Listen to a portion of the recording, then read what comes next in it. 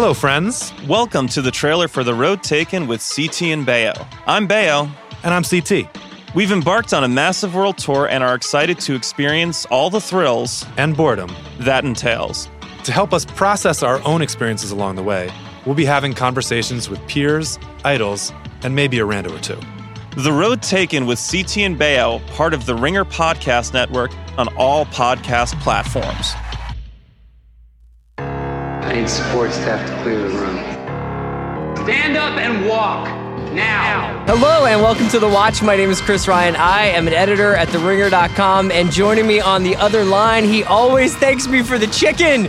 It's Andy Greenwald! Only if the chicken is, dry or at a normal fluidity. That chicken last night on the Succession finale looked like pheasant to me. Do you think it was a pheasant? Or a partridge? So we're going to talk a little Succession, right, buddy? Because that's the only show that has the belt right now. It's the best show, and that was an amazing finale. But I think if we had Jesse it has Armstrong, the belt until way, Jack Ryan season 2 comes on. Yes, that's correct. Well, yeah, it's just holding it for Jack. If we had Jesse Armstrong back on the show, and by the way, I think we should try to have Jesse Armstrong back on the show. I would ask him specifically about this because I feel like he or some of the other geniuses in his room probably researched into what old media barons like to eat, to keep their themselves in fighting shape. Because when he sat down next to him at first, my assumption was that it was going to be some sort of local seafood, right? Because there's some cephalopod humor with Stewie at a different point in the episode. Very much. So I thought maybe he was having some fresh Greek spot prawns or something. But no, it was like the diet plate at Hugo's on Santa Monica, right? It was like steamed chicken on lettuce. Yeah, well, he's watching his cholesterol probably. He's probably watching his cholesterol. I mean, it's also possible that the very rich have terrible taste, and maybe it was just a low key comment on that.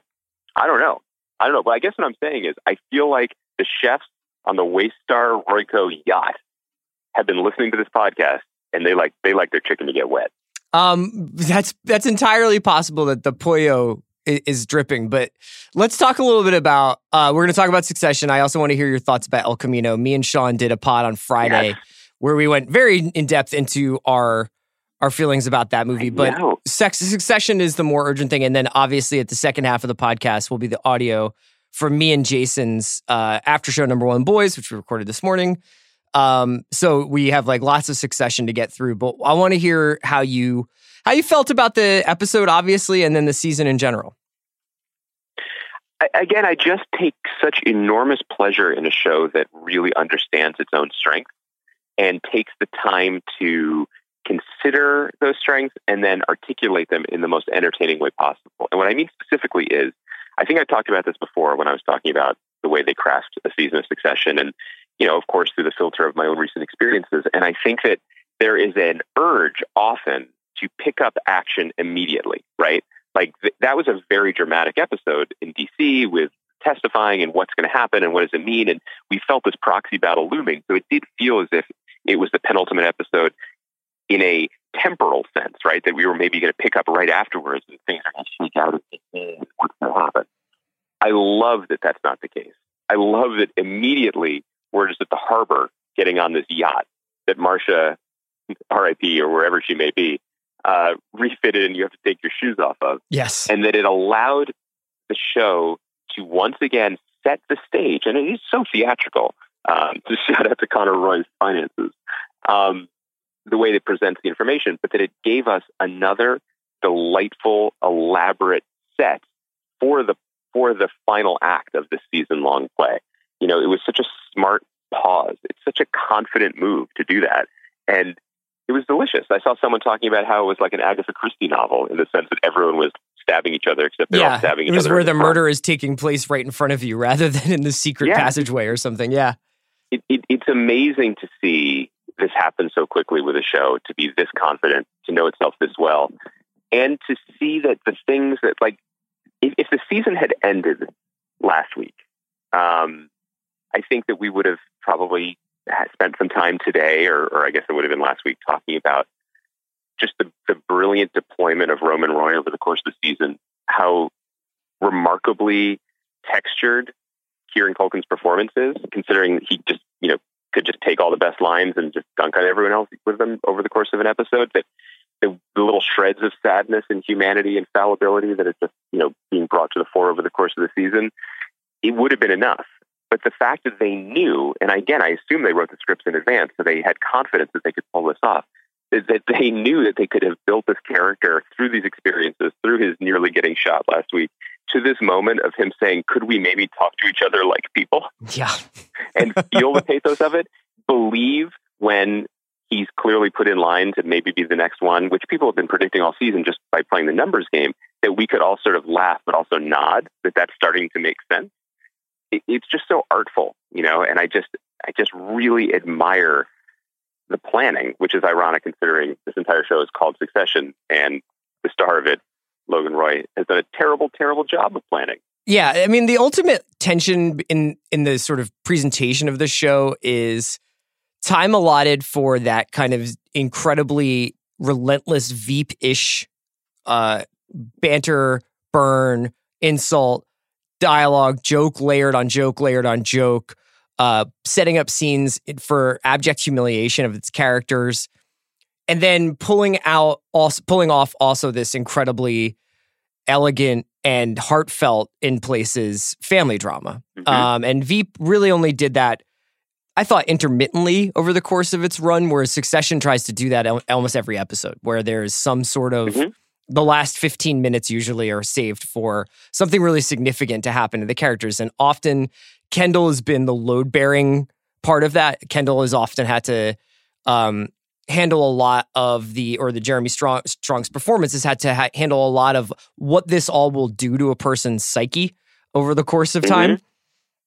I found myself at certain points this season feeling like the starting point for people's personalities in the episodes were a little arbitrary, not necessarily unearned or wrong or incoherent or anything like that, but,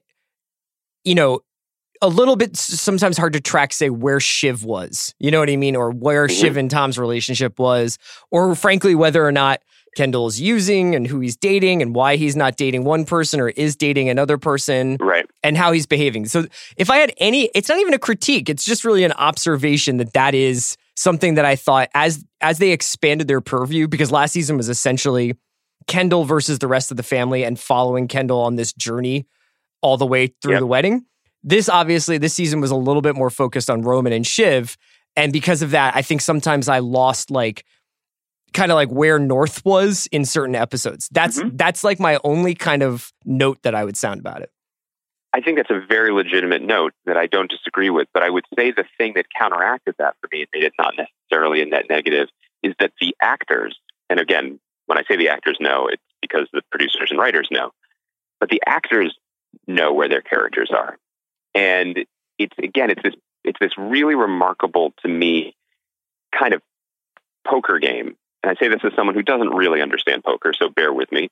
But I believe sometimes you have to know when to hold them, and I believe the converse is that sometimes you know when to fold them. Is that right? Yeah, that's at least what I learned from Rounders. Yes, or at least show your cards. And so the tension always in serialized television, right, is what story that you're building versus story that you're going to give and show and play, right? Because who knows how much time you have.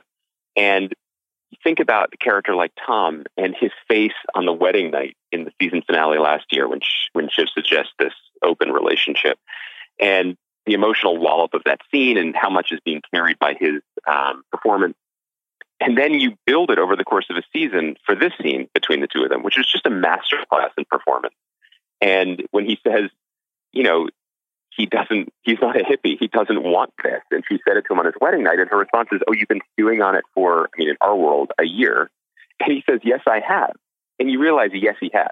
Matthew McFadden has absolutely been thinking of that moment emotionally in every performance, every part of the performance he's given this year. And it's so beautifully deployed in that moment. Similarly with someone like Siobhan, who, gets a lot of the more humanist notes because in some ways, I think people thought that the cousin Greg was us in terms of the voice of the audience or the point of view character coming into the family. But increasingly, it felt more like Shiv because at least Shiv's liberal politics and media savvy are aligned with Succession's biggest and most ardent fans and podcasters.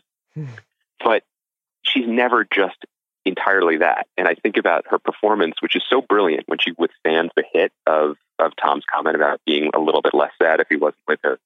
But also her face, equally brilliant, equally subtle, when Tom says maybe he would just watch her and the other woman. Yeah. And that would be his role. Or maybe we could be and together and you could go in the bath. She could go in the bathroom. But her face, where she was like, well, fuck yeah, that sounds great. Because I don't know if that means she's a killer, but it does mean her appetites are ravenous, and there's nothing wrong with that. But that is something that is part of her family, and something that makes her part of that larger clan, as opposed to someone like Tom or maybe like Cousin Greg. And so their compasses are so attuned to all the different aspects of the characters that it's dazzling to watch, and it keeps for me anyway, as an audience member, it keeps me centered in it, even though I'm still thinking about 5 episodes ago where Tom says to Shiv, "How was London?" But I think that was the episode before they met their mother. Yeah. They're always coming from somewhere. Yes. And it's a little bit confusing at times. Then we find out, obviously, at least in the Logan definition of the term, that Shiv is not a killer, because she, at the last second, asks for a reprieve on Tom. And in the end, sort of, I think Roman cutting out Laird and Kendall cutting out his father actually sort of accrue more points in some ways in Logan's ledger than Shiv does. You could make that argument, I bet. I guess the question that I've been asking different coworkers today, and we talked about it a lot on Number One Boys, is do you think Shiv has an awareness of what Kendall was going to do? I don't know. I mean, I think the thing that I find so compelling about this show and about the characters is of course, what makes this sounds a little bit reductive when I say it, but it's the family aspect of it, right? They are awful to each other. They hate and resent each other, but they also know each other, which is what makes it so intolerable. They're always squeezed into the sitting rooms of yachts together. So all of them were keenly aware of what Roman was asking for when he asked for some kindness, and so they reacted the only way they know how. They also all completely knew, to an almost excruciating degree, what Logan's blood sacrifice meant to Kendall, right, when he re-entered the room. Logan had obviously said that to Shiv at some point at the end of last episode, or in and around that, where he had clearly made it clear that Kendall was going to be the blood sacrifice. But it was so awful for them to even to see it that they had to look away, because they truly knew. So I don't know. I mean, the thing that's fascinating to see is, what do they really think of Kendall? Do they think of him as pathetic, like a wounded animal or something that they want put out of his misery, or were they always on some level impressed or intimidated by him, and the drug use and everything was almost self-sabotage that allowed them to get the leg up on him in the race? And this is a version of him that they knew from childhood. I don't know. So much of it is in Brian Cox's face in his performance at the end. I think there's something going on between Shiv and Kendall, whether it's just like you said, that human understanding that they have of one another, but there's something that was sort of seeded in Safe Room that is alluded to a little bit when they're coming back from London in The Return. And I get the feeling like the camera is so jittery on this show. There's so much, mise en, stuff happening where a handheld will just catch a moment. Mm-hmm. In fact, the only really knowingly staged shot of the season, if I remember correctly, I would have to go back and rewatch the season, but I'm pretty sure the tracking shot that goes across the deck of the boat to Kendall listening to his headphones, that is Shiv's perspective as she walks up to him, is the only totally steady shot. I don't know, whether it was on a dolly or whether it was on Steadicam, but for the most part, Succession is shot handheld. It's supposed to be sort of capturing this stuff as it's happening. There's a lot of improv, obviously, but that moment where we don't actually get to hear anything that Shiv says to Kendall, and he just sort of acknowledges, he seems to know what is being asked of him the entire day. Yep. I felt like that was a sign or a signal that something was transpiring between Shiv and Kendall. I'm not trying to turn Succession into my crazy theory that explains all of Succession. I'm just saying, there's a layer there that I don't think that they acknowledged over the course. And they didn't do it because I think they were setting up some conversations for season 3. Sure. And, it depends what you're watching the show for. Maybe it always That always is part of the equation. But the scene where they hug, and I don't remember which episode that was. Safe Room. That's one of the more significant moments of the season. Oh, fuck yeah. It is the moment of the season. If what I think is happening, that Shiv essentially was going along with this idea that Kendall needed to be sacrificed, with the idea that when that happened, Kendall would pull the rug out from Logan, then that moment in Safe Room is the genesis of that. Right. Just to be clear, this is me asking as someone who watched it right before bed last night. The evidence he has is the stuff Greg didn't burn, right? Yes. Now, I mean, Greg is in on this? Greg, and then that would necessarily, like, you can tie that to Kendall being particularly kind to Greg over the course of the season. Tom sort of telling Shiv a little bit about his connection to Cruises. I mean, if you want to get deep into the plot, like, you can kind of put all the pieces together there. The thing that's great about this show is you don't have to. It all will be revealed in time. Amen. And there is enough pleasure in just watching these people interact that you don't need to be like a fucking Yellow King super nerd person on Reddit trying to figure out what's going to happen next. And let me just say also, if I'm suggesting interviews, I would really love to interview the production designer of the show and the business affairs person at HBO who greenlights all of it, because what you hear in my voice is just abject jealousy, but also incredulity. I look at this show and where it shoots and how it shoots and who it shoots with the same way that Ron Burgundy looked at his dog Baxter after he ate a wheel of cheese. It's just like, I just can't believe that you did that, and the numbers work for them somehow, or that people moving around, but like, usually I'm watching things now looking for cheats, and they must have many cheats that I'm not picking up on, right? But I'm like, well, they must have filmed this in, New York Harbor or something, or like somewhere on the Hudson River, and then dummy plate shots for Naxos in the background. But I don't think they did. So our man Stewie, whom we love as an actor and as a character, who had an unfortunately more reduced role this season, but I feel like he'll be back with a bigger hand to play next year. Did he just get on a flight for the one scene? Like, tell me all about this.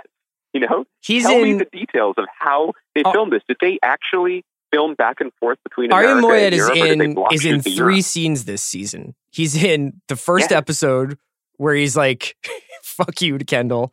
He's in Argestes wearing that incredible turtleneck. And then he shows up sniffing lavender after a cheese plate in Paxos. And I don't know, way more now about blocking and scheduling the shooting of a television show in one town in New Mexico. Imagine doing this globetrotting thing. I have to imagine that a lot of it comes down to the nimbleness of, I have to imagine that a lot of the shooting is like, we've got a couple camera people and we're doing a lot of available light or whatever, and they can kind of run and gun a little bit. Well, they get at least twice as many days per episode as we got. Briar Patch would get 8 days an episode. I think that HBO gets anywhere from 14 to 20 days an episode. So that helps. But, they can't just have a splinter unit in Scotland. They have to have a production. They have to have a full committed block there. And so I guess they get their scripts done and they figured out Europe versus America or whatever.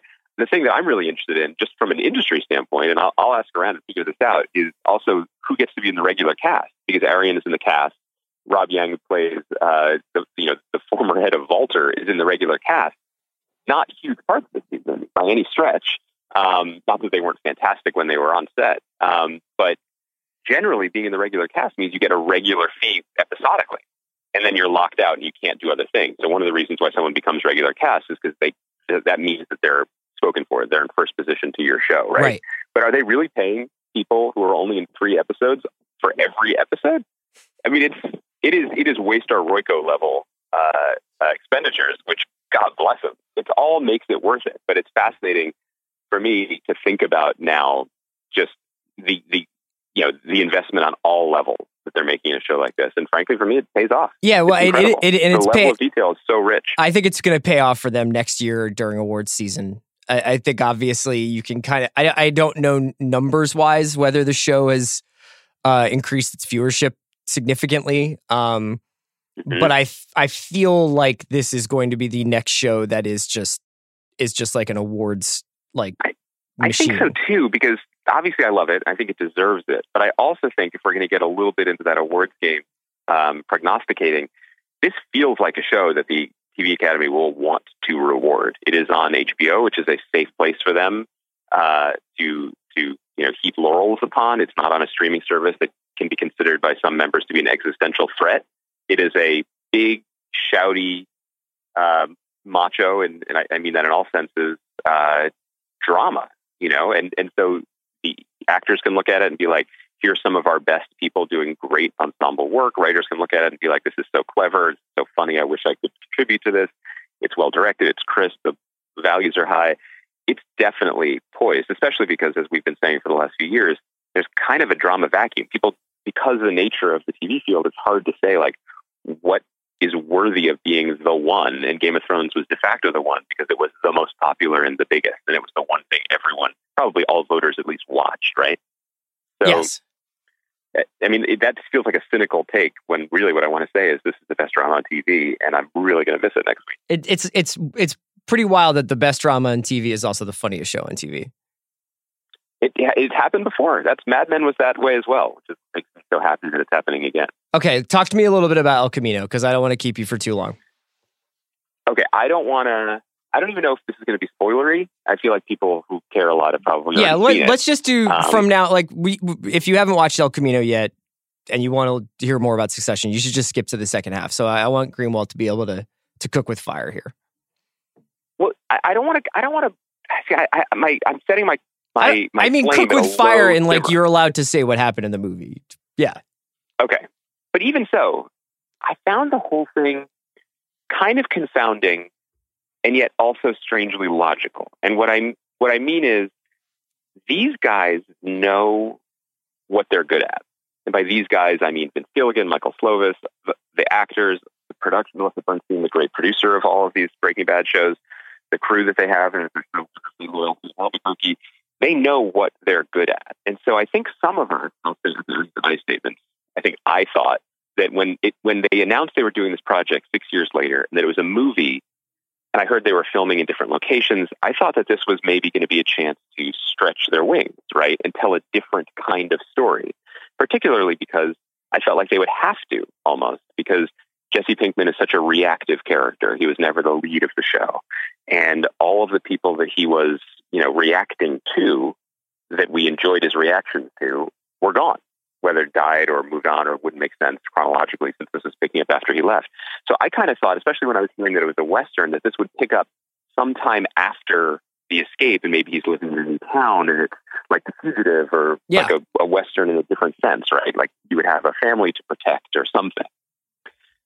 But the truth is, what these guys do best is logic. They do the next thing, right? Everything that they do is granular. We used to joke about the doc review on Better Call Saul and everything. So of course this show, the El Camino, would pick up literally the next second from the last time we saw him and deal with how does he avoid cops rushing to the compound. Of course it would have methodical, meticulous, considered flashbacks to fill in holes of story like puzzle pieces we didn't know we were missing, right? It's what they do best. And so if you consider it that way, you have to consider it a success. But I can't help but think that it wasn't essential. It doesn't mean it shouldn't have been made. It doesn't mean people can't take pleasure from it. But I'll just say, in terms of my own fandom of things, one of the things that I loved most about Jesse's end, in the Breaking Bad end, was that it was so unlike Breaking Bad. It was glorious, it was ecstatic, it was messy, and it was open. And it felt great that a show that was so worried over, down to the smallest detail, could leave something like that sloppy and crazy. It was almost as if he was escaping the doomsday clock machinery of the show itself. And it was such that was such a great personality test when that happened, because I feel like 50% of my friends were like, oh, it's so amazing that Jesse got away. And then 50% were like, he gets caught 5 seconds after the show ends. Like he's out, he's free, but he'll never be free, That character, was kind of the free radical, or, when compared to the the chemically exacting Mr. White. So I loved that the show allowed for that little bit of chaos to infect its super lab. And then to go back to it and sort of place it under the same strictures and rules. And now we understand about the LoJack and we understand about the money and the TikTok of it was surprising, and particularly surprising when you see the kind of filmmaker Vince Gilligan has become and the beautiful lighting and the things that he was able to do with the time he had, taking full advantage of locations that I recently fled. That you know very well, yeah. I kind of, there was one actor who was in El Camino and is in Briarpatch, which was a nice surprise to see. Yeah. That actor is Bryan Cranston. Sorry.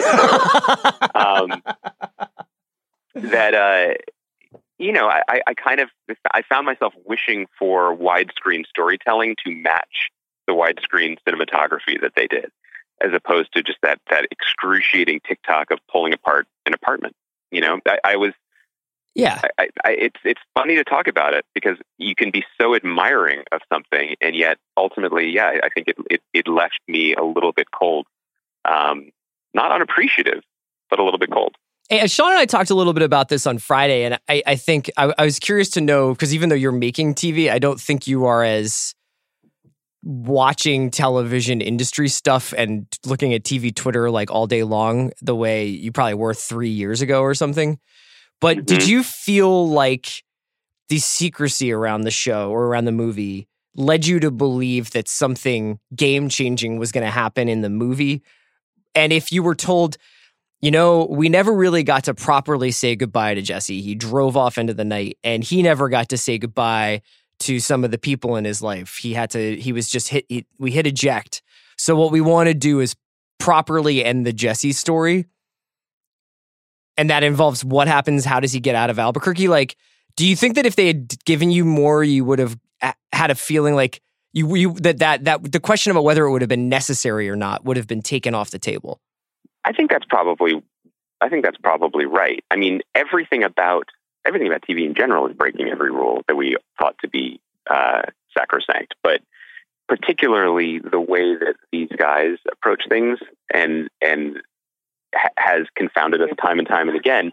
And that's fine. I think we were concerned trolling before Better Call Saul, and Better Call Saul turned out just fine.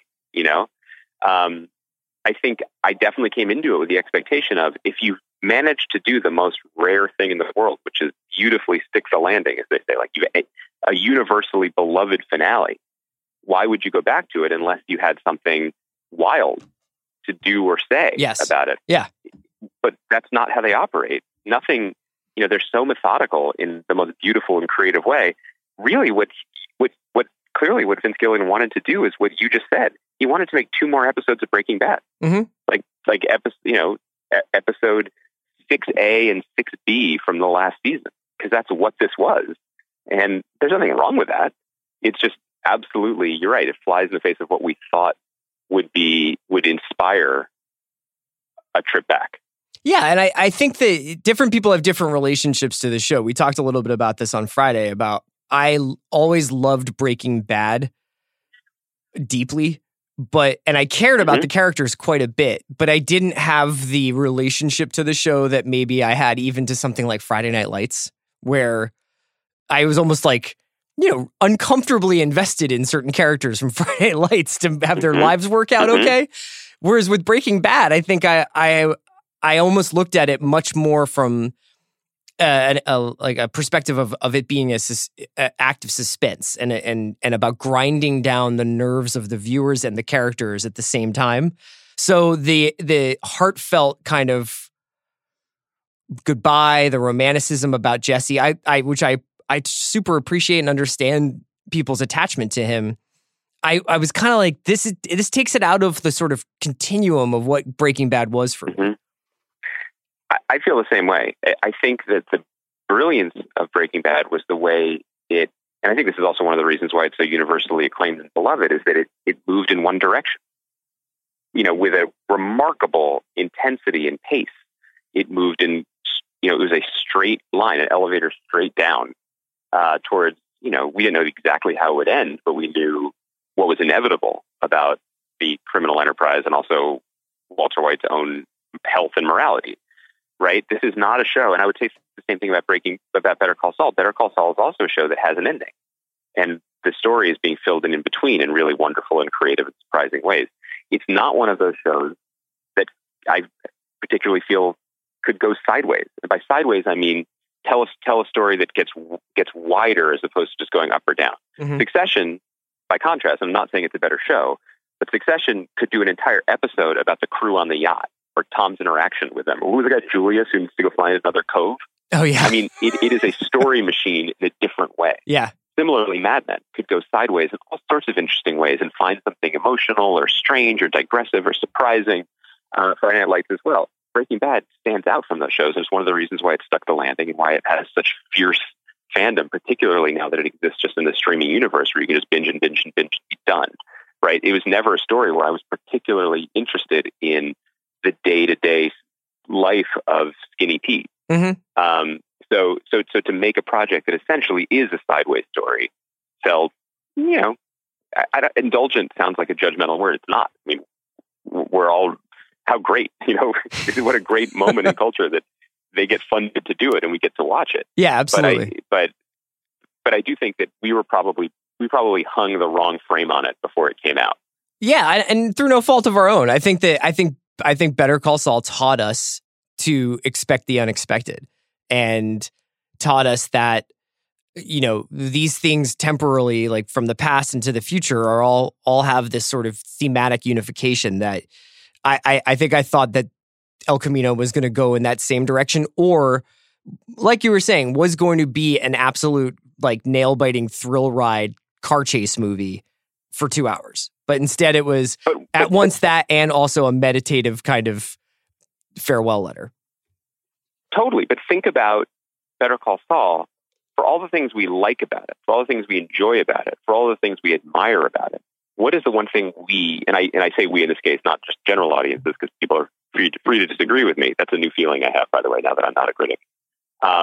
You and I think, agree on this, which is what's the one thing we care about? And the thing we care about is Kim. Yeah. Yeah.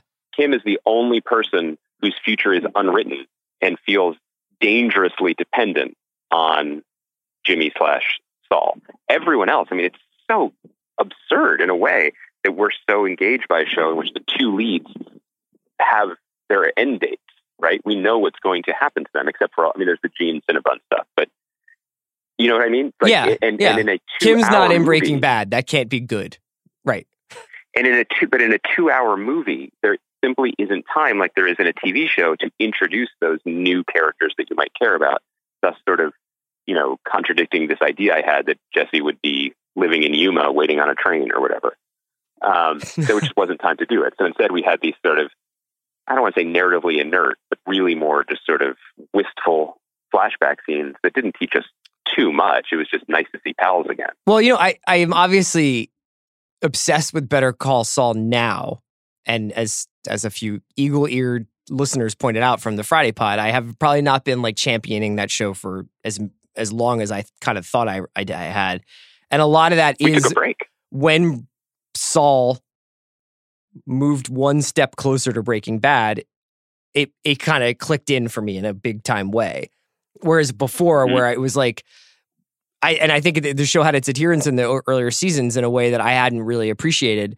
But it was interesting talking to Sean, because Sean was like, I didn't really care for Breaking Bad for the first few seasons, or I was sort of indifferent towards it.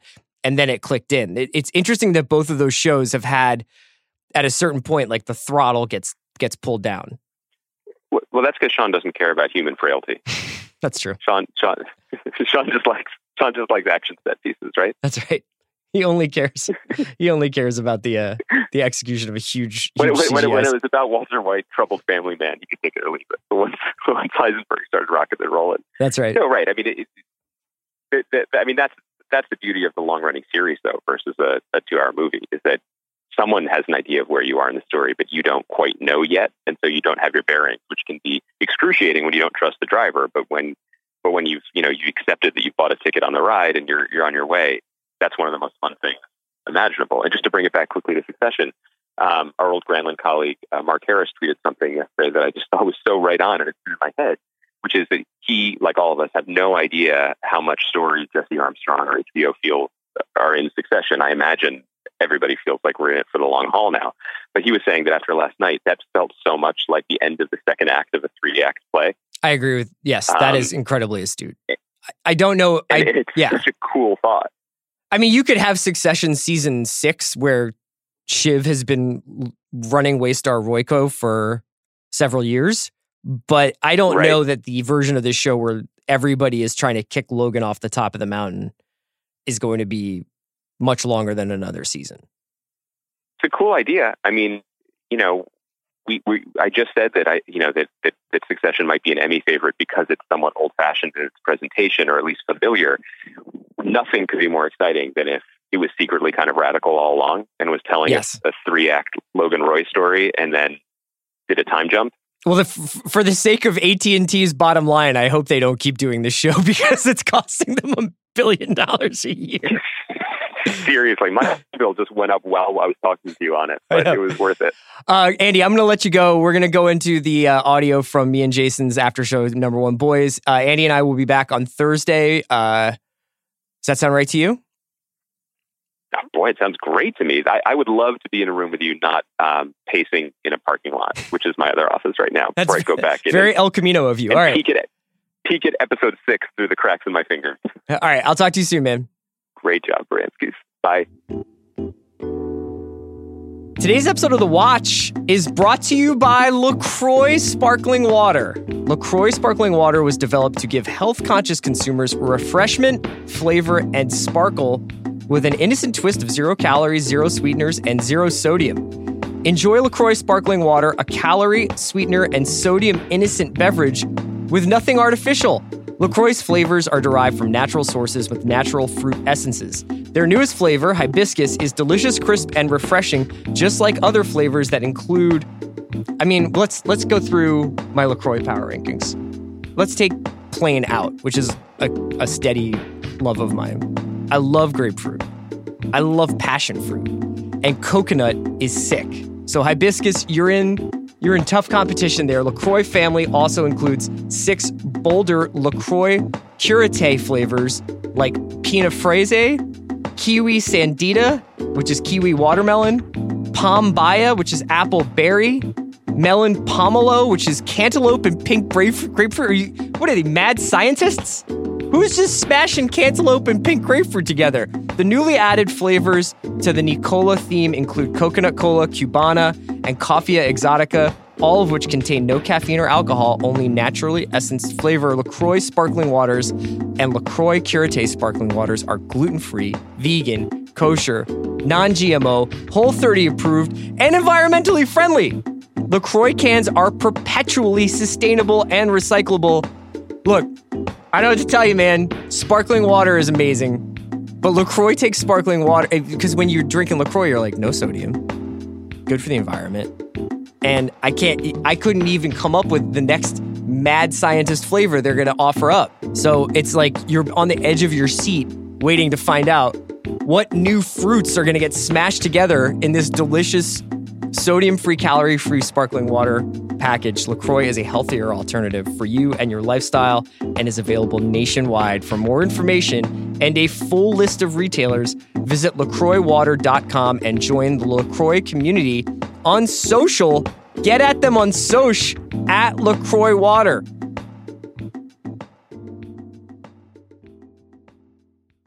Hello and welcome to Number One Boys, a Succession after show from The Ringer. This is Jason Concepcion. Yeah. I am Chris Ryan. We are here to talk about the season 2 finale of Succession. Thank you for waiting for us. Let's get into our thoughts about the finale. Oh my gosh. Because you had basically a kind of slapstick screwball hour on a boat. I'm on a boat. That ended with like Shakespeare power moves in the family. Circular firing squad involving every member of the Roy family inner circle plus the C-suite execs all trying to insert knives into each other's fronts. Yeah, they were sitting right there as they Just were like, going in. hey, no big deal, but like, I think this person is bad and probably should take, totally emotions out of it, but like, what if we just threw this person I overboard? love Kendall's caveats about like, laboratory thinking, Right. no emotions, No emotion. you're dead. Yeah. I want to present like a working theory of what I think just happened. You're talking about the turn at the end when Kendall... Yeah, but also just sort of like an umbrella theory, not even like a theory like what it means, but just so much of this season has taken place in between episodes. We didn't get to see a lot of the plotting and scheming that we did in season 1, for better or for worse. And I think that basically this is where we're at, and we'll see whether season 3, which I think is a near certainty, lock, guarantee to come next year. But the theory basically is that Kendall and Shiv hatched some form of this plan in some way at the end of Safe Room. If you guys remember in Safe Room at the end, that's where Shiv kind of confronts Kendall and is like, why are you Dad's basically blood boy right now? And Ken is like, I cannot tell you. Right. And Shiv kind of presses him and is like, is it going to be you or are you going to be the next CEO? And remember, he says that great line, it's not going to be me, it ain't going to be me. It's alluded to this, and at the end of that, he's like, if you become the CEO, if you take over this business, please look out for me, because I don't know what I am if I'm not this. Yeah. We don't really touch on it that much until the end of The Return, when they're flying back from London, and Shiv calls Kendall while he's on the plane, and Rhea's on the plane with Logan, and she says, that we may have a problem, and we may have to change our timing, or something like that. But there is an allusion to the idea that Kendall and Shiv have been working together. Now, all through this time, to the family, Kendall and Shiv still look like the same pair of vipers that they've always been, kind of snipping at each other's heels, insulting one another, blocking one another's progress. But I guess that the idea here is that they are going to spin Logan around like a top for a while, and then right as it gets up against the shareholders meeting, set him up to push one of them out, probably Kendall, and Kendall will take the heat but bring Logan down with him. Now, Kendall comes out, does the press conference, says, my father was fully aware of the cover-ups and cruises. We have signed documents that Greg gave me. We have no idea when Greg and Kendall started officially working together, whether it's on the plane or whether it's way before when Kendall's buying Greg apartments. But essentially, the next shoe to drop is, does Shiv know about what Kendall did during her wedding night? When or if Logan will reveal that, and whether the grand design is Logan thinks that he's just taking down Kendall, but what he's doing is setting up Shiv. So when he brings down Kendall, Shiv steps in. I like it a lot. I have a few qualms just because I'm not sure how good an actor is. How good an actor is Ken? That's a great question. This is the only problem with not showing it to us, right? Is all these like beaten dog acts, moping around, eyes welling up with tears? Roman saying, "Are you okay, bro?" Yeah. Like that, just looking traumatized all the time. Is that all a put on? How much of that is a put on? Just a devil's advocate. No, do it, yeah. There's all these kind of interstitial scenes throughout the series where, post Safe Room and in and around there, where you see Ken on a plane or wherever, and he's just looking at documents. Crushing documents. Crushing documents all the time. Always in the film room. Greg saved like 2 printouts. Absolutely. Max. Absolutely. Of the, who knows, maybe 50. That he randomly grabbed while Tom was running for a lighter. Out of 20 legal boxes of documents. He grabbed maybe 20, and of those 20 that then got burned, he saved maybe 2.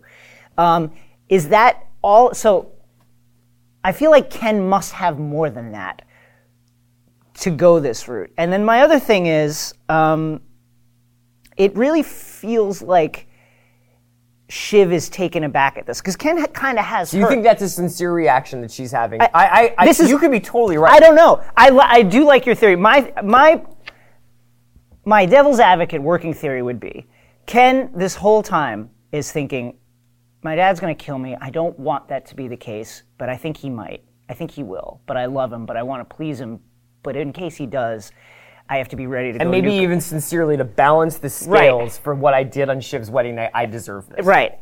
On some level, I deserve it, but just in case it happens, I'm going to gather all this material.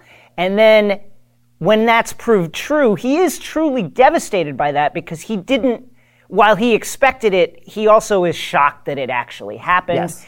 And when he goes nuclear, he knows that he's likely costing his siblings, potentially costing his siblings their fortunes. And also, I mean, he has Shiv dead to rights too, in the sense that he could say, well, Shiv Roy claims to be, this kind of like progressive, forward-thinking person, pressured a witness into changing her, into not testifying before Congress. Right. How does that look for her?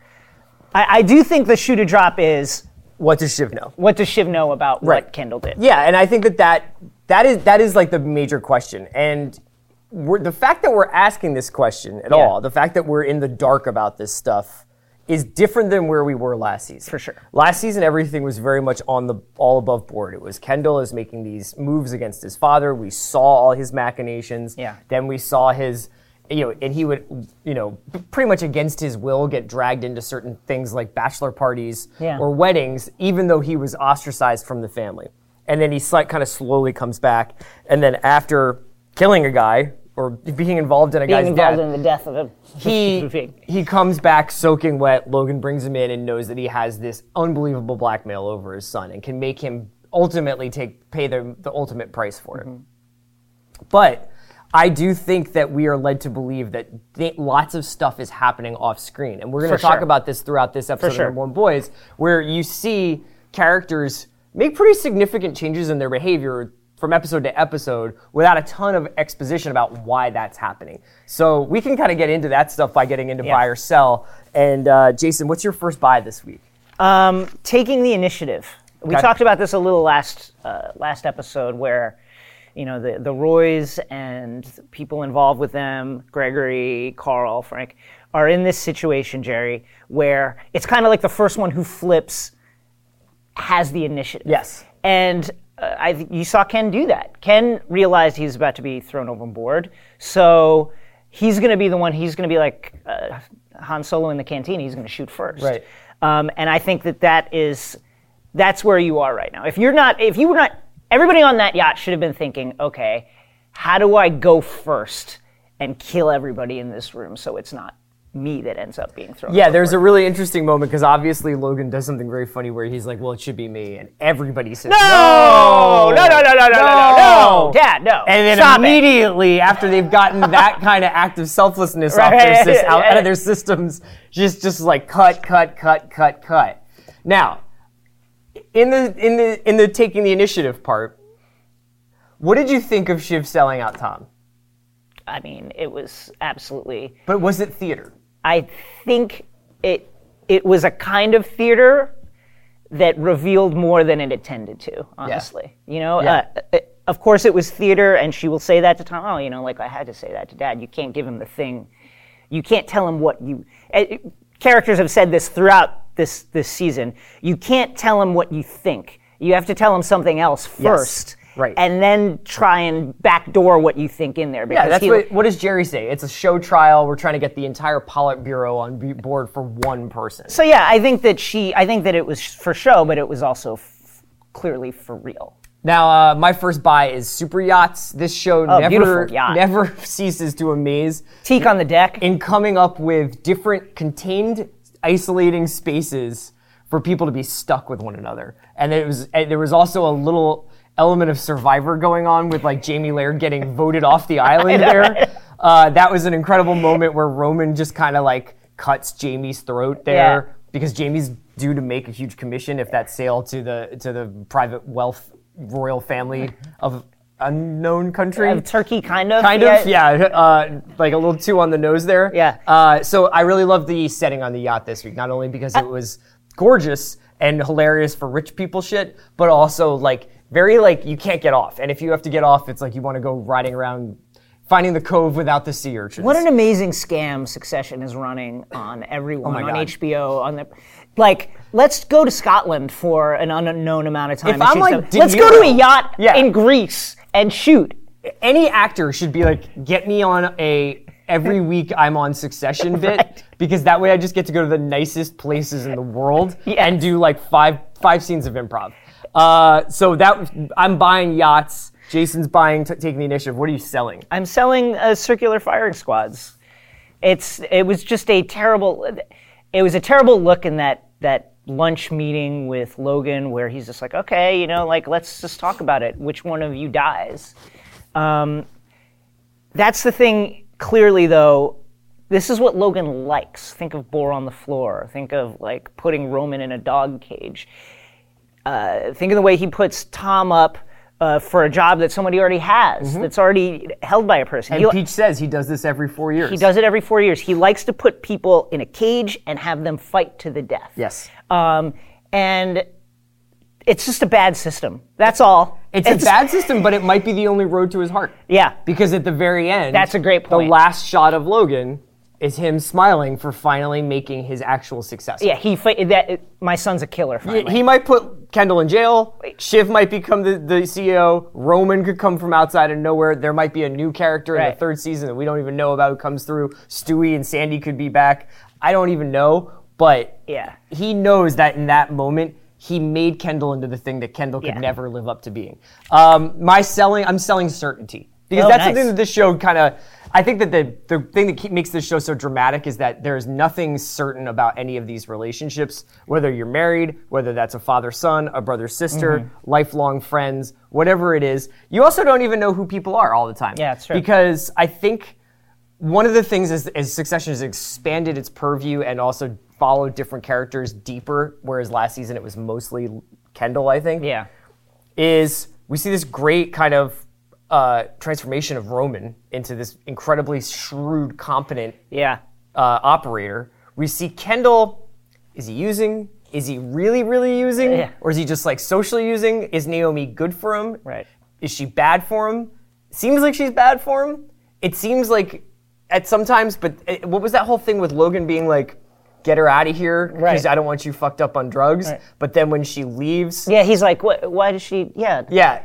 Are we good? Yeah, that was like a strange moment. So there's a lot of like uncertainty with that kind of stuff, and I think that really came out a lot in Tom and Shiv's marriage, which is, I understand Shiv being like, I've got this very politically expedient relationship, that this like bread and butter, middle America guy who's going to run the news division, and I'm going to be this person. He's clearly inferior to me in every way, Yeah. and also like almost achingly ambitious and needing to please people, and so I can control this relationship completely. So what did you think of the beach scene?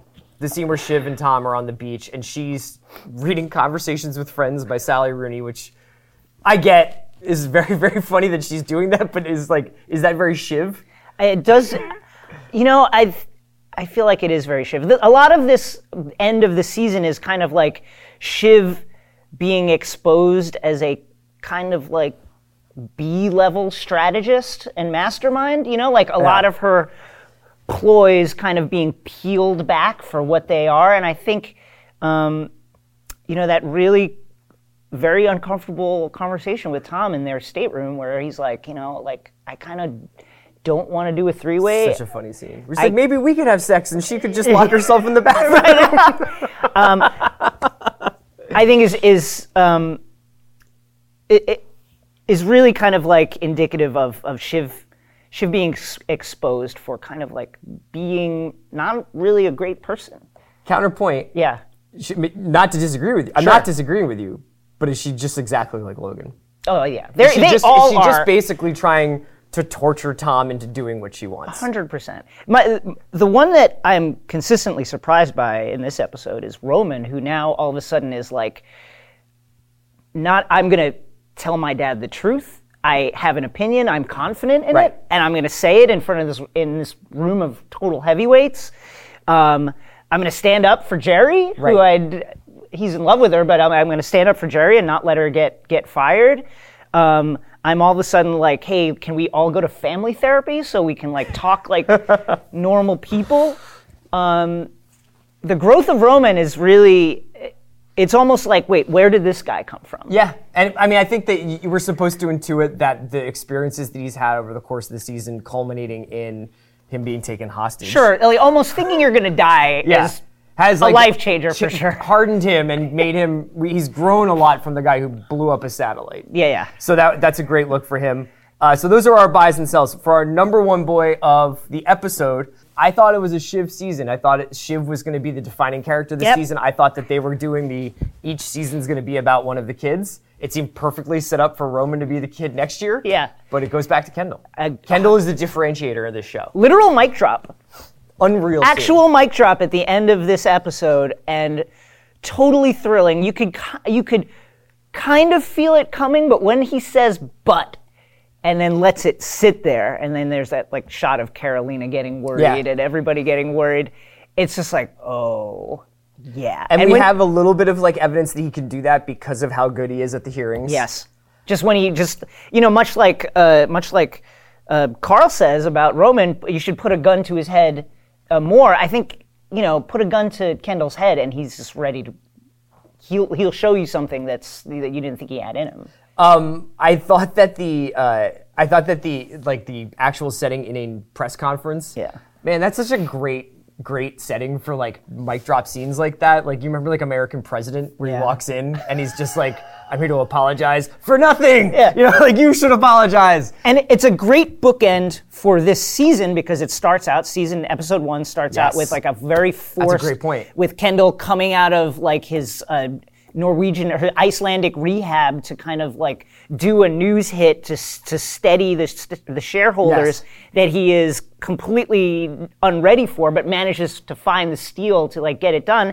And it's also a great mirror scene of the season 1 charity ball scene where Logan, still shaky after whatever it is he's been going through, preempts Ken's speech in which he's going to announce really take the reins of Waystar, and Logan instead makes a speech where he's like, I'm stronger than ever and I'm in control. Yes.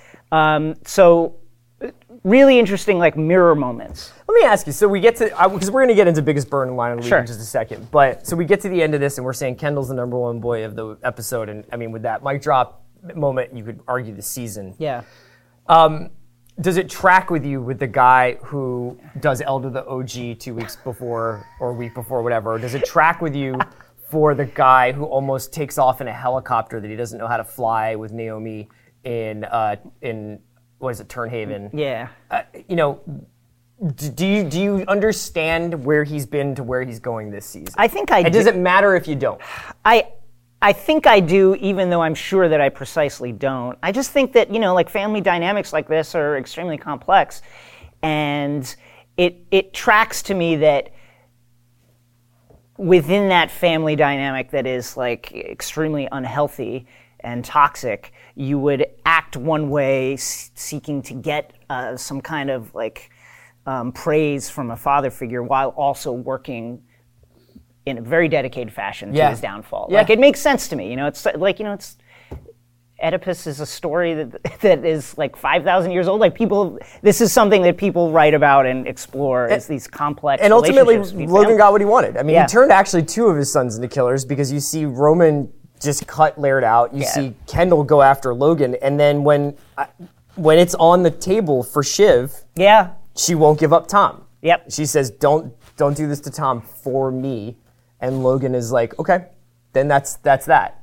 Even if he was always planning on doing Kendall. All right, let's get into the biggest burn of the week. I'm going to go with Stewie. Stewie, who only had like 5 at-bats, went 5 for 5. It's amazing. Slugging percentage is incalculable. Here's his line as they are sitting over a gorgeous Greek lunch in Paxos. Beautiful. Dude, it doesn't matter. It doesn't mean anything. You can threaten to stuff 1 million severed dicks into my ball bag, but the actual fact is we're persuading more and more shareholders every day that we offer them just a slightly better chance for them to make a little bit more money on their fucking dollar, and that's all that is. And that is both a great summary of Succession and capitalism. So great. Nice job, Stewie. Great burn. Mine is Logan to Khan when Khan comes around asking for just a little bit of cash. Because he's just not liquid. He's just not liquid right now. He's got Austerlitz. He's got the campaign. The campaign is going great. The con heads are fired He's up. spending $500,000 a week on this play. A week on his girlfriend's play, and Logan says, "I heard you just $500K on a fake Napoleon dick." Great work. I mean, just hold on. The dick is fake? Yeah. Wait. You want to talk about like something that happened off screen? When did that reveal come down? Did we DNA test the dick? I would pay, like, just on like a subscription basis, like pay as you go. Let me get the scene where Connor finds out it's fake. The dick is fake? I would also do like a Birdman of Willa's opening night. Just FYI. Let's go to line of the week. That was bird of the week. Let's go to line of the week. You go for it. Oh, I just, Greg is very hesitant to take off his shoes because he's got a nail fungus problem. And Ken and Naomi are teasing him, and Ken says, "Sales out, nails out, bro." Which is just an amazing, my second favorite line from Ken all season, my first being, "Are you like a poetess?" You said awesome too much. I really we got to acknowledge the Tom trying to sack up to Logan scene. Oh, man. Where Tom comes in and eats Logan's pheasant or whatever that like small bird was. And Logan's just like, what the fuck? What the fuck? And then he says to Shiv, he ate my fucking chicken. What's next? He sticks his dick in my potato salad? I feel like potato salad would be beneath Logan Roy. Absolutely not eating potato salad. Okay. No mayo for Logan Roy. Let's get into Finance 101, where Jason and I, all year, we've been giving you winners. All year, we've been dialing up blue chip stocks. That's right. Only the highest A-level cap stocks.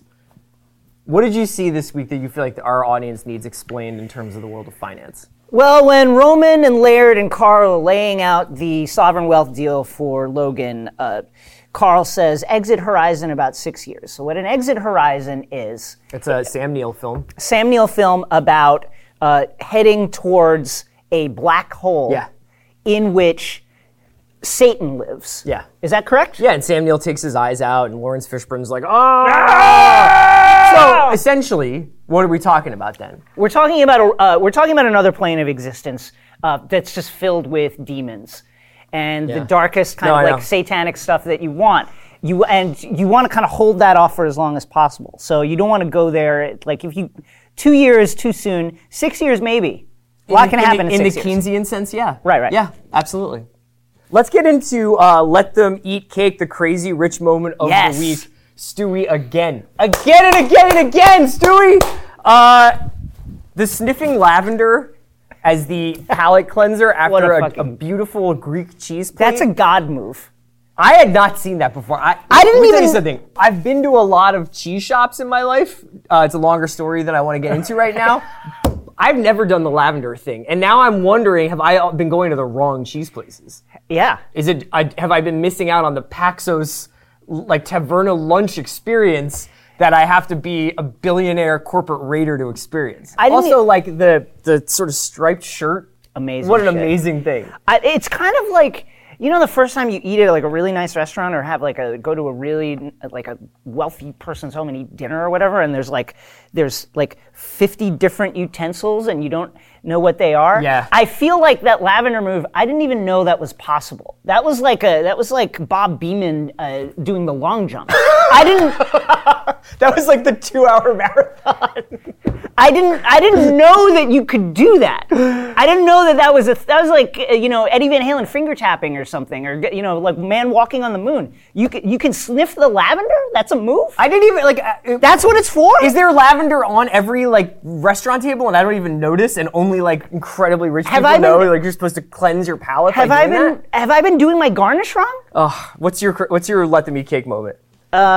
Asking your dad. Yeah. For just, I'm not liquid right now, but if I could just get like a little $100 million to just tide me over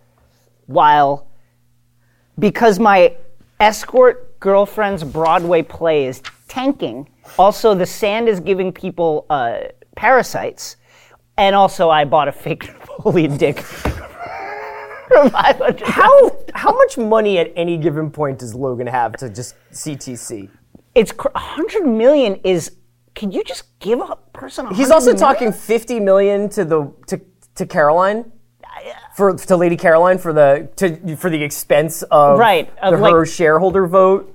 Presumably, he's spending a ton of money covering things up at any given moment. And also is like every single is he underwriting the travel for everybody who's like going all over the world? Like, so every single person gets pretty much a new yacht-appropriate wardrobe. Yes. Transportation in Mercedes-Benzes. Yes. Private plane, private cars. Yes. To a private yacht with a private staff who are also down to be part of threesomes. Right. Constant Some of them. food and drink all the time. I mean, we're talking about how many millions of dollars did just that weekend cost? To say nothing of Turnhaven or Jestes. Well, I wish the rosé would have been better. The rosé was okay. It's just a preference. Right. Yeah, it's just a preference. Can't help but notice. Let's talk a little bit about predictions for season 3. Obviously, man, there's going to be a season 3. I don't think they've announced it yet, but I mean, it's a given. This is a very successful show for HBO. Yeah. Partially because it makes people talk. And so, what are we going to be talking about next season? I think that the battle lines are being drawn if Shiv reveals that she is in cahoots with Kendall. Yeah. That the Shiv, Kendall versus Logan and Roman thing is there. What do you think? I have two thoughts. I think there's going to be a battle on two fronts, as you noted. I think it's Ken not only fighting with his dad for control of the company, but fighting the court case that will come out after it is revealed that he was involved in the death of the waiter from Shiv's wedding. And then I think, broadly speaking, I think Succession's going to win a lot of Emmys next season. I feel like this was first season was oh, what a surprise. Second season is oh, they can really do this. Yes. And then third season is okay. This is the rewards. We're now in the Mad Men, Right. Sopranos kind of like crown this show place. Right. I guess I wonder whether or not if you had to just guess, would you say that the show would be more effective if season 3 starts the day after the press conference, or 6 months after the press conference? I think 6 months after. I think it's going to be the war is on when you come back to it. It's okay, and we've kind of a lot has transpired in between. All right, we're going to wrap it up there. Thank you so much for watching Number One Boys this week. Thanks to our crew, Mose, Ronik, Sean, and everybody for watching. For Jason, I am Chris. We'll be back next season.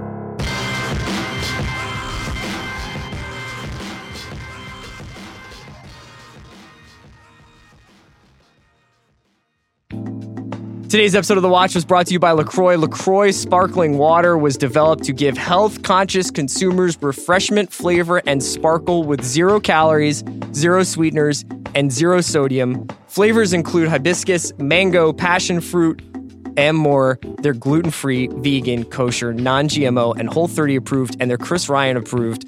LaCroix is a healthier alternative for you and your lifestyle and is available nationwide. For more information and a full list of retailers, visit LaCroixWater.com and join the LaCroix community on social @LaCroixWater on Twitter.